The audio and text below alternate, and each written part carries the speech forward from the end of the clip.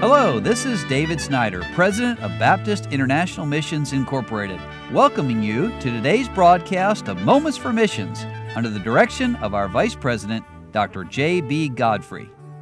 Well, does God have a way sometime of pushing us out of our nest? Yes, absolutely. Well, this is Jason Ritchie, and we've been talking last week and this week about God's working in their lives and sending them to Mongolia, and did a great job.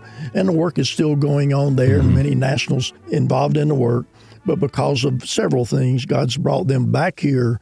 But leaving the place you've been working for a long time is not easy, is it? No, it's not. As we packed our things and got ready to come back, my wife made the comment that it was excruciating, and I think that was just the right word for it. We loved being there. We loved those folk, and it was our home and our ministry. Our heart was there. Yeah. God has a way of pushing us out, as I already said. And you think back Acts 10, God had a lost man, had to have his life disrupted, religious man, but he needed to get saved. And then God had a Christian that had a lot of prejudices, and God had to had to disturb his life and push him out and go see that Gentile. That's right. And share the gospel with him. So God does. He knows what he's doing. Sometimes getting our attention is harder. But no, it's true. But God has you all back here in the U.S. now. But you did go back to Mongolia for a time. No, we did. And you know, just before I got sick, within those first couple of weeks that we were back, Dr. Snyder had said that this was an opportunity and asked us to pray about it. That was just like the Lord saying, okay, I'm going to do something in your life. But looking back, I see that God had been preparing us. We were thinking we were going to be in Mongolia for years and years. So once we realized we couldn't go back permanently, I needed to communicate that face-to-face with our church folk. And so we did go back last summer for about 2.5 months.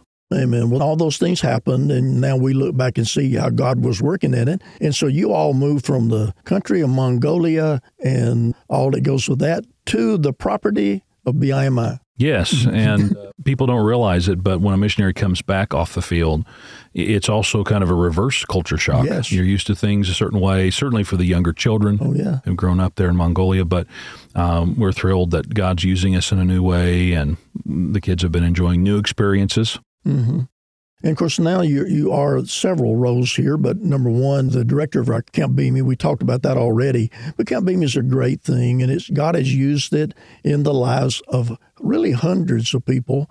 And way back, about 30 years ago, more than that, Jerry and Diane Balkman started it, and with that vision of doing that, influencing young people for God, helping them know where their piece fits in the puzzle of God's work. No, it's true. And then, of course, they're like me. They're not getting any younger, but we've had some new leadership, and now you're coming in to head up Camp BIMI. What would you say it's a hard question maybe.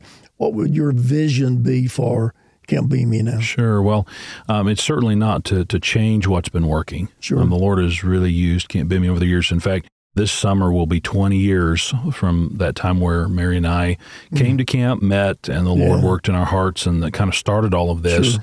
So 20 years anniversary, but we do want to expand it, and we want to reach more young people. And so we're just praying about some other opportunities for training, maybe some specialized skills and things for the missionary in the 21st century, facing some very dangerous places in the world and difficult places.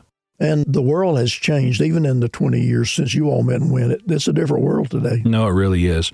And in some ways, we were talking about this, it's become more complicated for missions work. It is. Yeah, in the past, missionaries could go to their field, kind of walk in and say, what do we have to do to get a visa? And you got it, and you stayed, and those days are long past. No, it's true. So we'll talk some more about that tomorrow. I hope you're enjoying, I know you are enjoying this time spent with missionary Jason Ritchie.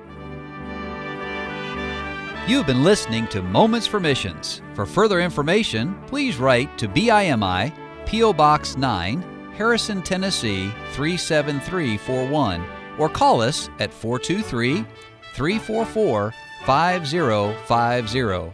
Or you can visit us online at www.bimi.org. Until next time, may the Lord richly bless you.